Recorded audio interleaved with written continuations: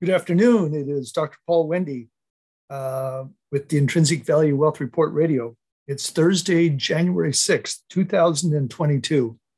So we took a little break, as many of you may know, for several reasons.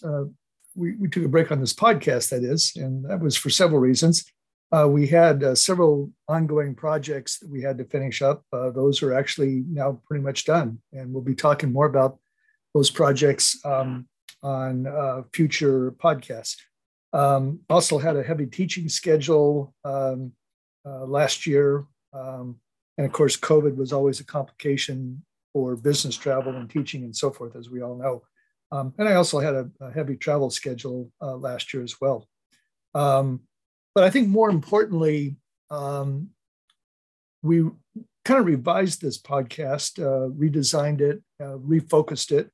And I'm going to tell you a little bit about that today. We're kind of excited about the changes. And so it was also just a good opportunity, especially having had to take the break that we did from the podcast to redesign things and refocus. As kind of reflection of our new focus with the podcast, we have a new tagline, which is also the tagline for the Intrinsic Value Wealth Report newsletter. And that tagline is this: it's uncommon, that's UN hyphen common, so uncommon sense in an irrational world, we challenge the conventional wisdom. So that really kind of defines what we're going to try and do with this podcast going forward. The podcast is going to cover a lot of different topics, but just some examples. It'll be a little bit political and government. By the way, our intention never in this podcast is to intentionally offend anyone. Now, just by the nature of things, we may end up offending some people. Again, that's not the intention at all, but it will happen. I'm going to try and stay away from that because I don't think that offending people is ever a good idea. Being a martial artist for pretty much all my life, I'm currently a 4th degree black belt in Taekwondo, and I teach Taekwondo. As many of you know, respect is a big thing that we have in the martial arts. So I would never intentionally offend anyone, but be that as it may happen. So my intention with this whole podcast is just to call things as I see it, and I've always done that from long back as I can remember. Certainly when I was an Army officer, field artillery officer. Over in Germany, we in all my ROTC training and so forth, that was always a focus, always something that was important, is that we call things as we see them. That's the only fair and right thing to do. So anyway, enough on that. So it will be a lot of different subjects, but some political, some government, be a lot of economic topics, and as always, a lot of investment topics. So this podcast is meant to be a whole bunch of things, hopefully very interesting for everybody. Moving on that point, we're going to have some fun parts to the podcast. So little fun facts, I guess you might call them. Here's an example. And a lot of these things come from behavioral finance and behavioral economics, which I teach at the university level and have taught for quite some time. These are important things besides just being fun facts, but as investors and economists and people just generally trying to deal with life, it's important to kind of keep some of these things that we learn from behavioral economics and behavioral finance in mind. So here's a little fun fact for you. And this comes from Deborah Rumsey in her book, Probability for Dummies. I love the For Dummies book series, by the way. They're really not for dummies at all. They're actually very well written and very well organized. So I refer to them often. But anyway, here's from Deborah Rumsey in her book, Probability for Dummies. So picking a number from 1 to 10, suppose that you ask a group of 100 people to pick a number from 1 to 10. So what do you guys think? What would you pick? Just try that right now. I'll give you a moment to think about that while I get a drink of my Coca-Cola here. Okay, what number did you pick? Well, you would expect that about 10 people would pick 1, 10 people would pick 2, and so forth. So out of 100 people, you would expect it to be kind of spread across the board. What happens, however, is that more people pick either 3 or 7 than other numbers. Curious if you guys did the same thing. Why is this so? Because most people don't want to pick 1 or 10 because these numbers are on the ends. And they don't want to pick 5 because it rests in the middle. So they go for numbers that appear more random, the middle of the numbers from 1 to 5, which is 3, and the middle of the numbers from 5 to 10, which is 7. So anyway, that's just kind of an interesting thing that does happen. Statistically, people have observed this. And again, this kind of comes from the idea of behavioral finance. And another field, which again, we'll explore quite a bit in these podcasts going forward, is the whole field of cognitive biases. And there's just a lot of really good material on that, which we'll explore. Okay, here's another little fun fact. Some of you may have heard of this, probably most of you haven't. It's a concept known as the gambler's fallacy. And one of the most famous examples of the gambler's fallacy occurred in a game of roulette at the Monte Carlo Casino on August 18th, 1913, when the ball fell on black 26 times in a row. Okay, again, think about this. You're in the casino at Monte Carlo. People are betting on the roulette table, and the ball fell 26 times in a row on black. So it's an extremely uncommon occurrence, as you might guess. The sequence of the probability of a sequence of either red or black occurring 26 times in a row is, the formula is 18 over 37 to the 26th minus 1 power. So actually 18 over 37 to the 25th power, which is about 1 in 66 million chances. That is, there's a 1 chance out of 66 million that would happen.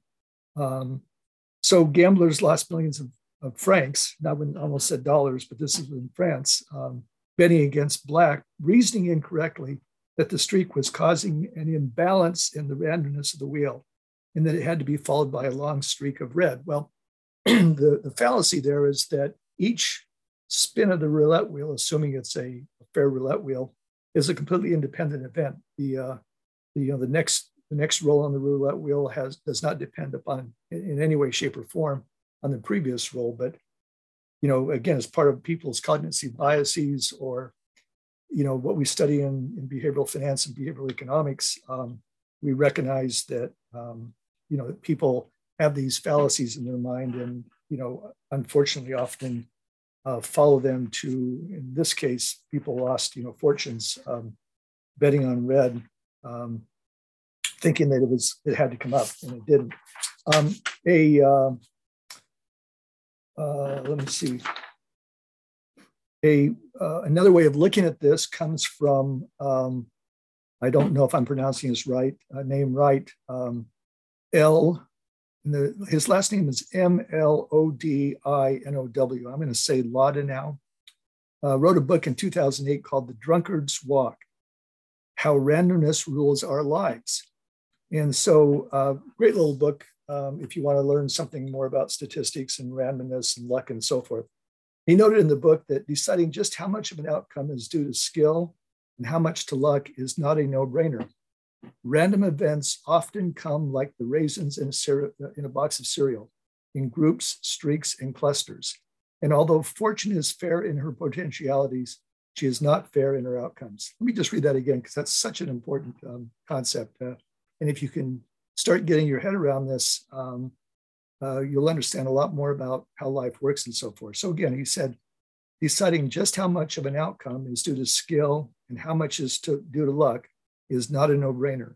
Random events often come like the raisins in a box of cereal, in groups, streaks, and clusters. I love that metaphor. And though fortune is fair in her potentialities, that is, in the long run, the statistics will even out.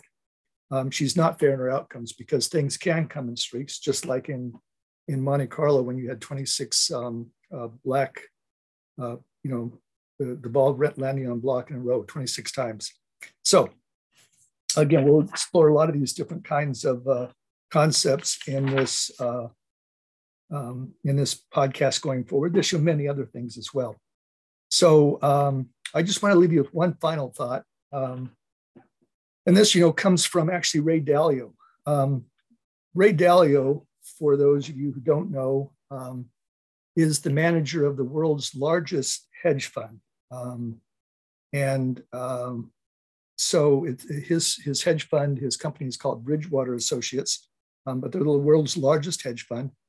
And he's at a point in his life where he's trying to give back to society by kind of sharing what he's learned over his lifetime and been very, very successful with. Bridgewater is a macroeconomic forecasting organization, investment manager, money manager. And so that's a big part of how they invest, is looking at macroeconomic trends around the world. And so he's studied these trends, for actually a very, very, very long time. And he shared his knowledge in a book called Principles for Dealing with the Changing World Order. It's pretty new out. It came out just, I think, in November. He's been writing a lot about it and talking a lot about it. And if you were a subscriber on his LinkedIn page, you would also have seen little snippets from what he was writing about it in the book. Again, Principles for Dealing with the Changing World Order by Ray Dalio. And so, today's the January 6th, the 1-year anniversary of the Capitol Hill, problem that we had, the storming of the Capitol. And what he notes, and having now read not the whole book yet, I'm still getting through his book, but I've gone through enough of it to understand what he's talking about. I've also gone through enough of his other talks and so forth. I know where he's coming from. He looks back over 500 years and looks at historical events and notes that there's patterns that happen. Some are shorter term, some are longer term. Actually, the shorter term patterns, which tend to be recurring, are sort of superimposed, if you will, on the longer term patterns. But they're, in his opinion, and I think he's probably pretty much right on this, these patterns can be very, very predictable. And by the way, I think Ray Dalio, for a lot of reasons, he's a very smart guy, but there's another reason why he's a good person to listen to is he has a staff of about 1,500 people, highly educated, a lot of PhDs, quantitative types and so forth, that just sort through all the data and do a lot of research for him. So here's what Ray Dalio notes. I hope you will take this 1-year anniversary of the January 6th events to reflect on what caused them and where we seem to be headed. Okay, this is Ray Dalio summarizing this. The events didn't come out of the blue. They were clearly emerging from years before as an extension of a pattern that has happened many times in history due to the causes that are essentially the same as those that caused January 6th. And so, again, he's looked at societies over last 500 years, and a little bit beyond, and so forth, and notes these recurring patterns. So we'll explore that more too as I read more of Ray Dalio's book, and I'll be sharing some of those thoughts and so forth with you guys in future podcasts. So I think that's it for today. Happy New Year! Glad to be back with you. It's going to be a very interesting year ahead for us, but looking forward to the challenges and the opportunities. So wishing you a good week ahead, a happy New Year. We will talk to you next week on our podcast then. Bye for now.